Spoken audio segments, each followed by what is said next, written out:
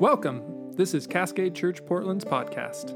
We exist to invite all people to join us as we follow Jesus together in bringing heaven to earth. It's really good to be with you all. Good morning.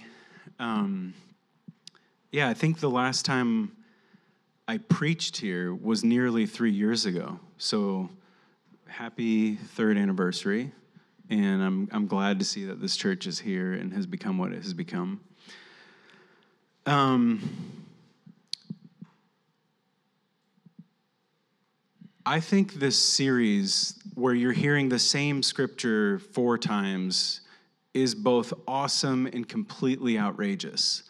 And I think only Kurt would come up with an idea like this. But I'm really glad it's happening because I think it says something about the nature of Scripture, which is that we can learn from it endlessly. I don't know if you've had this experience, but even when I read or encounter parts of the Bible at different ages, I see totally different things. And so I really like that this is happening. If you hear me just repeat everything you've been hearing the last few weeks, then, just keep nodding like it's the first time. So I'm a really simple Bible reader. I do really love learning about the historical context and learning about the languages and all of that kind of stuff. But at the end of the day, I'm just a very simple Bible reader. When I look at Scripture, I'm always trying to wonder, what does this say about who God is? What does this say about me and humanity and people? And then how am I supposed to live in light of these 2 revelations? And so that's a very simple framework that was, I looked at my perspective of this passage, what I wanted to talk through. So let's dig in. I'm just going to reread for you from chapter 28, starting with verse 10. And we'll just kind of look at this in a couple different chunks. So as way of background, in case you haven't heard it yet, Jacob is on the road. He's on the run because his brother wants to kill him. His brother Esau wants to kill him because he has been betrayed by Jacob very deeply on multiple occasions now. And Jacob's mom gives him the idea, you need to get out of town. You need to go to where my brother Laban lives, and that's where you can find refuge. And so Jacob is on the move right now. He's totally alone. You'll read here, he's just in a nameless place. We find out the name later. Jacob left Beersheba and set out for Haran, where he reached a certain place. He stopped for the night because the sun had set. Taking one of the stones there, he put it under his head and lay down to sleep. I'm just going to pause there and say that I think the thing that struck me, because I hadn't really read this story in a while, the thing that really struck me about just the chapters leading up to this and this part of the story and then what happens after it is it's actually very realistic. These are miserable people. Jacob is a hero, father of the 12 tribes of Israel, and a total scoundrel. And he has deceived his brother. He's betrayed his brother. He's deceived his dad. He's betrayed his dad. He's probably not feeling very good right now. He's definitely afraid. I don't know if he's feeling guilty for what he's done, but he's definitely afraid for his life at the very least. And as I was reading this, I was just reminded that, all of the heroes of the Bible are scoundrels. I also like using the word scoundrels, and I'm glad you've gotten to hear it twice, now 3 times. But it's true, and it's one of the things, this is a little side note, that makes me believe in the divinely inspired scriptures as divinely inspired, is that if I were writing the stories of my family, and if I were creating a mythology to explain the world, and especially to explain the world in a way that allowed me to maintain God, I would not make my heroes so flawed. I would tell the stories of these people as if they were larger than life. And to me, it's just so realistic. This is just a family where people don't trust each other, where people hurt each other, where they do love each other, but there's a lot of betrayal, there's a lot of pain there. And so there's something very, very realistic about this. I'm going to keep reading. He had a dream in which he saw a stairway resting on the earth, with its top reaching to heaven, and the angels of God were ascending and descending on it. This font is so small. There above it stood the Lord, and he said, I am the Lord, the God of your father Abraham, the God of Isaac. I will give you and your descendants the land on which you are lying. Your descendants will be like the dust of the earth, and you will spread out to the west and to the east, to the north and to the south. Watch over you wherever you go, through you and your offspring. I am with you and will watch over you wherever you go, and I will bring you back to this land. I will not leave you until I have done what I have promised you. And so when I look at this passage, I see kind of this first section is really what God is up to. And I found that in this first section, I felt like I was learning the most. I was definitely learning about the nature of God, but I was really learning about Jacob. And we're going to talk about that. And then the next section is Jacob's response to God and what Jacob does in response to experiencing this dream. And that section, I feel like I'm learning the most about God. And so that's kind of how we're going to walk through this. Picking up on that thought about how realistic this is and how these people are realistic in the sense that they're deeply flawed, there is a cliche that God worked. Somebody pointed out to me that King David, and I remember the first time I heard that, I was a child, and somebody pointed out to me that King David was adulterous and murderous and had done all these things, yet he was still a man after God's own heart. And as a kid, I was deeply comforted by that because I thought I was totally depraved as an 8-year-old, and was so comforted to know that there was still hope for me because God even used David. But I think that when we pause there with that cliche, there's actually a lot more to it. There's a lot more, less so what it says about us, but a lot of what it says about God. But the truth is, that phrase is redundant. To say God works through flawed people is literally the same thing as just saying God works through people.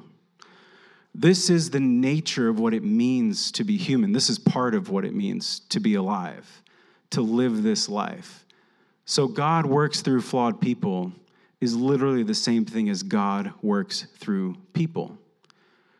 And so I think what I saw when I saw God giving this promise, showing up physically in this space with Jacob, despite Jacob's flaws, what I saw there was essentially this reminder that I need to not focus on Jacob's actions and try to understand why God would still be with him, but instead realize this is actually the only way for God to be with him, is with him in his flaws. And I think for us today, this is kind of an important thing to think through, because right now, we're just in this season where church leaders, Christian leaders, ministry leaders are being exposed for their flaws. People left and right are falling from their leadership, and I will say rightly so. We should not take this idea that God works through people, and by nature all people are deeply flawed, and say that gives leaders permission to then maintain their leadership because everyone's going to be flawed. No, I'm not. Don't hear me say that at all. People who are involved in abuse or covering up abuse or whatever it might be should absolutely be removed from their positions. But I think that we have a tendency when we look at these situations, just like Jacob did when he looked at his own situation, to only see our own actions. And through that lens, we start to believe that God is contained by us, that God and what God is doing is contained by our actions. So we hear about a church leader who did something awful, and we want to dismiss 30 years of everything that ever happened at that church. And it's tempting to do that. But what this promise that Jacob gets in the midst of who he is reminds me that, God is not contained by the actions of that leader. God is still going to be there and still going to be present. And it's not going to all be perfect, but it's also not all flawed. And so I think it's important for us to just realize that when we see what's happening in our world right now, we don't take it as this like cheap grace and freedom to be extremely flawed, and we don't use it as a way to give permission to the people that we look up to who have failed us, but that we recognize that God is still working even through people who have failed us. That God is still working even through, God is still present even in these very, very awful situations. And that says something about God. It also takes some of the perspective off of us to realize, Jacob, what's implied here later when he says, God was in this place, I didn't know it, is that he did not think God was with him. And I think it is very hard to see God when we're so focused on our own failures or on the failures of others. When we are consumed with, whether you want to talk about it as failures or just broadly talk about it as evil or darkness, whatever it is, I think when we are consumed with looking at that, it's very hard to see God. We can still have an idea of God, but I don't think we actually see him. So I want to talk about what happens next. So we're going to keep reading. This is at verse 16. So Jacob had this dream where he receives this promise. When Jacob awoke from his sleep, he thought, surely the Lord is in this place, and I was not aware of it.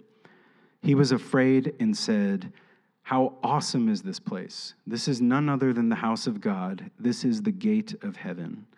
Early the next morning, Jacob took the stone he had placed under his head and set it up as a pillar and poured oil on top of it. He called that place Bethel, though the city used to be called Luz. So the first thing that I saw when I read this was that, and this may sound very obvious to you, but I think it is something we're very detached from, is that Jacob is talking about God like he's actually alive. Jacob is talking about God in the present tense. Jacob is talking about God as if he was a human who walked upon the ground underneath him and left footprints. He's talking about God like God is not an idea. God is very, very alive. He says, he is in this place, and I did not realize it. I recently was trying to explain to my kids, they're 4 and 6, and a lot of times we pray in the car. I was trying to explain to them, because I started to realize as I was hearing some of their prayers, that they thought this was like a ritual or incantation that they have to recite correctly. Like you have to say the right words for God to be present, and if you kind of foul up the words, then it wasn't succeeding. You were just kind of better luck next time, And so I was explaining to them, like, no, God is alive. Like, he's here right now. He's in this car. He's listening to you. He's listening to us talk about him. And my son, Nash, who's 4, was at the time holding a book, a kid's book, Ninjago, if any of you are familiar. And he slowly opens his book and he starts reading to God. And he starts being like, okay, God, this is Zane. He's a robot ninja. But, hey, God, so then this, and he's like, his friends know he's a robot. He's actually a boy. And, okay, God, so then this, and he's like reading in his car seat to God. And at first, I thought it was cute. Then I was like, this is irreverent. The Lord of hosts is in the car. Do not read Ninjago to him. But then I paused, and I was like, this is actually utterly beautiful. He wasn't being funny. He didn't think I was listening. He was whispering. He was literally talking to God. The same God who spoke words to Moses, the same God who came to Jacob in a dream. My 4-year-old son can talk to that God. How often when we pray are we praying to the idea of God, not talking to God like he is alive and with us? I'm emotional because it's unreal. It is overwhelming to think that the God who created the universe, the God who raised people from the dead, is literally in this room listening to us talk about him. I think the place that reminds me how detached we are from how alive God is Twitter. And when I'm on Twitter, I realize all these people, I feel like, are talking about the idea of God and competing ideas about God. No one here is talking about God like he is alive and watching these feeds. One of the reasons why I think we have started to think of God as an idea rather than alive is because we've become so detached from physical spaces. And I'm going to explain that more. But Jacob does not say, surely God was with me in this season where I was having a hard time, where I'm being betrayed and my brother is looking to kill me and I'm on the run. Surely God was with me in this time of life. He says God is in this place. He's talking about geography. He's talking about land and dirt and earth.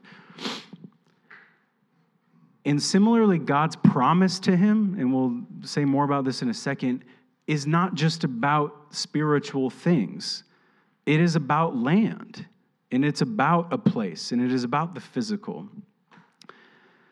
I think that for us, we have this really, for Jacob, it was natural in that time to look at the land and to see God's presence and to see God there. For us in our modern world, like, we have this major challenge where we are so detached from the land. So much of our lives are digital. We are so detached from the physical that I think when we have that deep detachment, it becomes much easier for God to be an idea rather than to be alive. And so Jacob commemorates the physical presence of God in a physical space by building his little pillar and building this memory. And I think that's a practice that I've tried to have in my own life, is when I'm somewhere remarkable, when I have an amazing conversation with someone, when I feel like I experience God's presence, I pick up a stone or a driftwood or a pine cone or something to try and mark like God was with me in that place. I don't actually recommend this to you, though, because my house is just overrun with pine cones and rocks and shells, and it's really beautiful. But at this point, I've been doing this since I was about 14. There's just thousands of, I call them artifacts.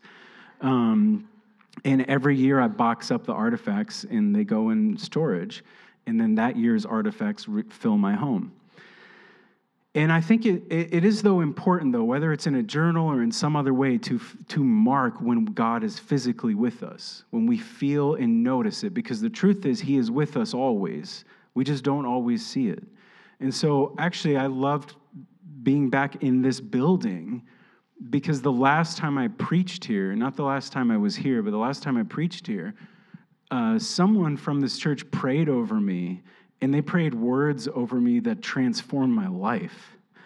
When I look at my life and I think about certain markers, certain times when significant things happen where I realized God was with me, that Sunday here was one of those times. And that person doesn't even know that happened. I should tell them about it. But it's marked in my journal. It's marked in the bulletin from that Sunday that I saved to try and remember this. Because we have to remember these things, because the truth is, we will ourselves doubt the experience. Jacob himself will doubt that God was with him in that place. We would give ourselves enough time, and we'll absolutely doubt that we truly experienced the living God. And so I think it's important to mark those moments. The other thing I wanted that I came out of this just being struck by, and Kurt explained what I do for work. In my line of work, where our mission statement is to mobilize Christians in advocacy to end extreme poverty and injustice, and I've been doing this about 14 years, something I have heard over and over from people, and it's from certain types of people, is oh, that's amazing. The ministry of compassion is definitely good. It's a good command that we have to follow, but we do have to save people's souls. Otherwise, we're just sending them to hell with a full belly. I hear your groans. And maybe, that's actually not an outrageous comment. I've actually heard that many, many, many, many, many times. That's not a fringe idea. That's very mainstream. That anything we can do for people now is just, kind of hollow if it doesn't actually get them to glory. And as I was reading this and reading God's promise and then reading how Jacob responds to it, I was like, imagine someone with that perspective critiquing God's promise to Jacob and just being like, it's awesome you want to give him land. It's amazing you want to give him and his descendants a place to flourish. Like, that is really kind and generous of you. But honestly, God, if you don't save their souls, then this is all just kind of an exercise in futility. It's all wasted. And I read that and I would just realize, our concepts, our brains, the way that we process the physical and the spiritual is just so limited. God clearly does not operate in a physical world and a spiritual world. In this dream, because of this dream and in the stories over and over in Scripture, the incarnation itself, when God becomes human, is just showing us that you cannot talk about heaven without talking about earth. You cannot talk about earth without talking about heaven. You cannot talk about God without talking about the flawed people that he operates with and lives inside of and moves in this world with. And we can't talk about people without talking about God, because like I said earlier, part of being people, part of being human is that we are flawed, but part of being human is that the image of God is in us. In every one of us. And so this story of Jacob, and I think the whole story of Scripture in the Christian story, is this mixing of the physical and the spiritual in ways that we just don't even have language to describe.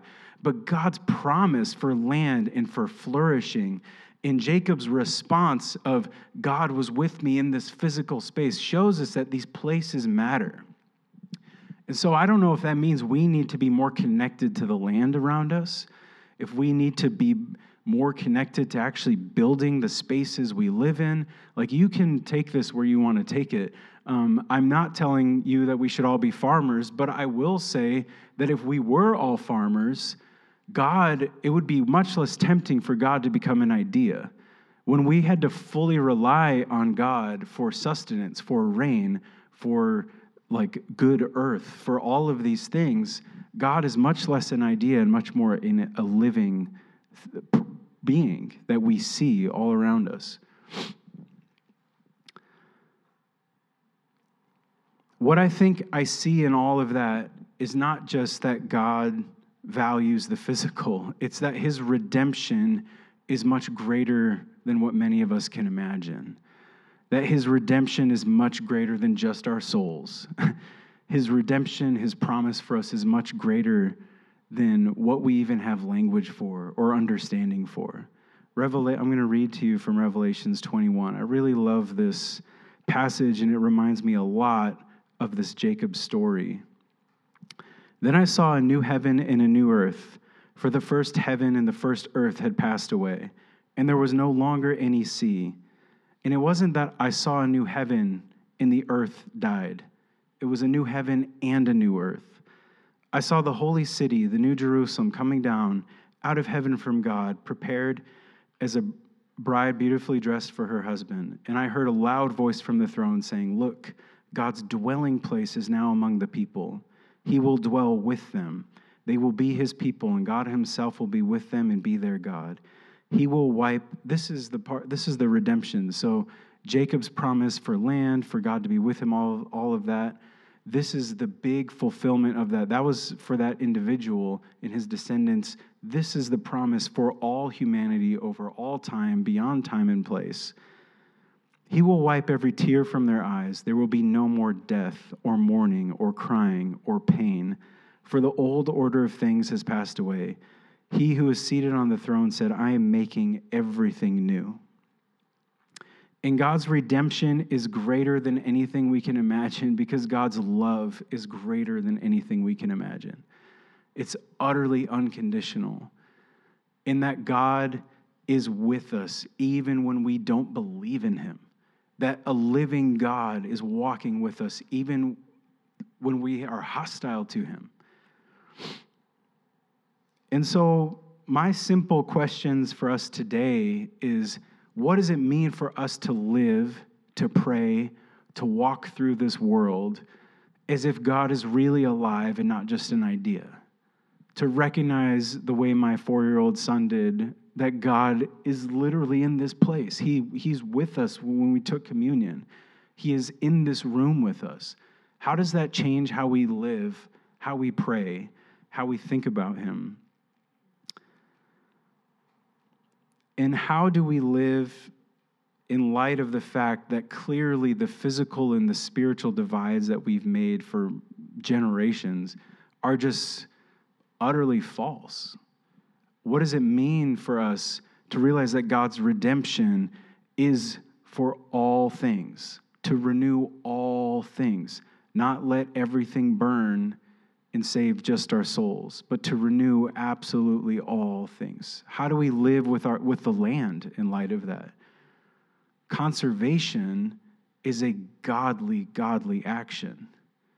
Every time we do something to preserve the creation around us, it is a radical kingdom action. It's not just some weird investment in the here and now that's going to burn. It is part of God working in this world when we do those things to care for the land around us, to recognize the physical space around us. And the truth is, this is the final thing I'm going to say before we pray. I would not be a minister of the gospel of Jesus Christ if I got up here on this particular Sunday morning and did not talk about the 2,000 children who have been pulled away from their families at the border. And Kurt, I want to give him a pass here. He did not ask me to talk about this. I didn't tell him I was going to. I mean, he should have known better when he asked me. But if I saw this story of Jake, this topic, don't blame Kurt. But I saw this story of Jacob, who's literally fleeing violence on his way to what he hopes is refuge, but he has no idea what's really there for him at his uncle's place. And all I could think about was all the families fleeing violence in Central America, coming here, having no idea if this will be refuge or not, but they are in such desperation that they're just going for it anyway. And the reason why I said I wouldn't be a minister of the gospel of Jesus Christ if I stood up here and did not bring this up is because Jesus literally told us that what we have done to the least of these in this world, we've done to him. And he did not say it as inspiration.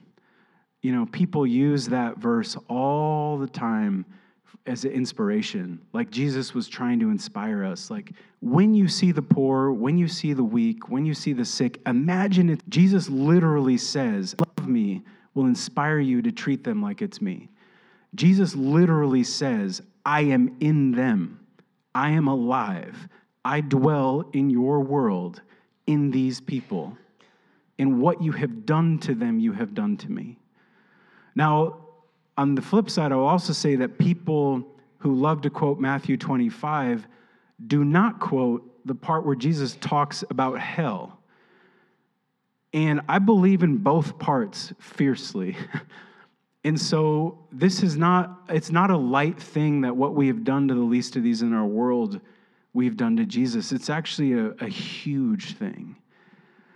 And the reason why it matters for us in church is because we live in a nation where our leaders make decisions that represent us. It's a democracy. We can't wash our hands of it.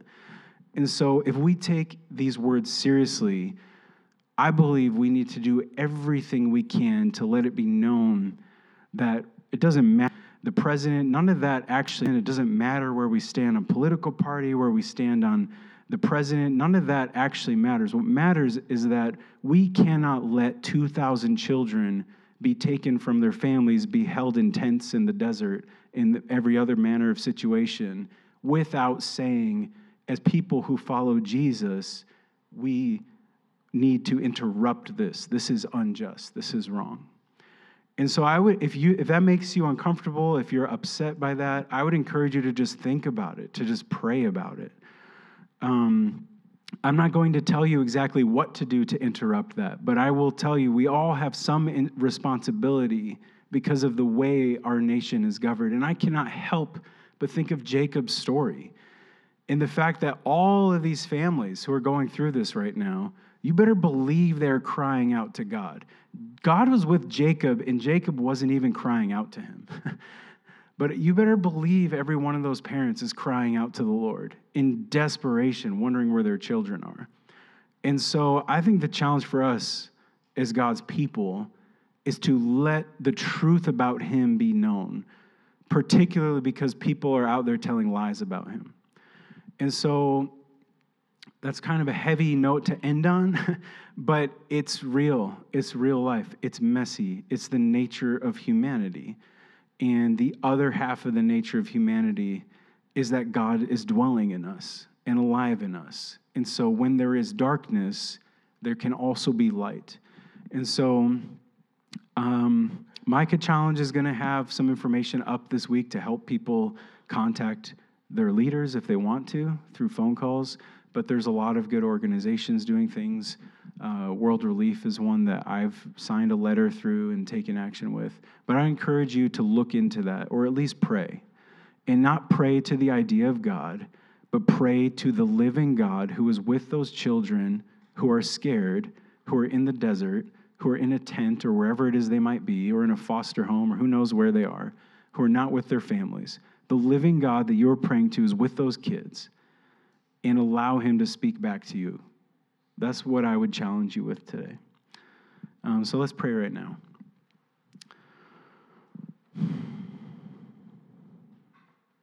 God, we just thank you for your love. It is so deep. You have shown us your love simply by allowing us to wake up today.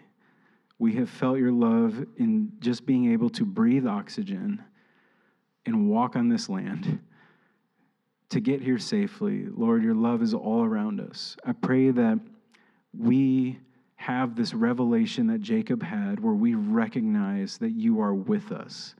God, I pray that you help us. We even need you to see you. I pray that you help us recognize your presence in this church, in our homes, with our families. And God, I thank you for this place. I thank you for the people who are part of this church, for the leaders here. And I pray, God, for all of us as we consider how we can be light in the darkness that we see in our nation right now. Help us know how to do that as your followers, bringing forth your kingdom, speaking only the truth about you, never manipulating people in your name. And God, I pray that you will be with those who this Father's Day are not with their children because of unjust policies. I pray you will be present to them and bring comfort to them. I pray you will give us a deep empathy that can only come from you. That when we hear news stories of tragedy, we don't dismiss or walk away or begin debates about our ideas about you, but that we feel deeply what you must feel. I pray these things in Jesus' name. Amen. Thank you, Jason.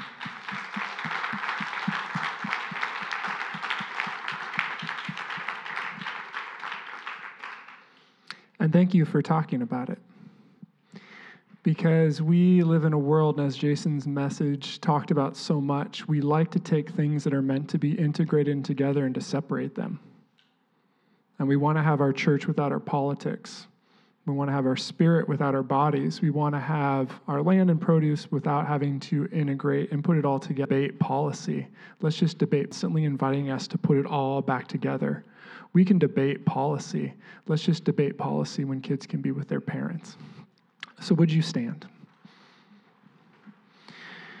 May we go as integrated beings, where we put ourselves out of the business of talking about the ideas of God and instead talk and encounter the living God. And may that actually change our lives and our behavior and the places we go.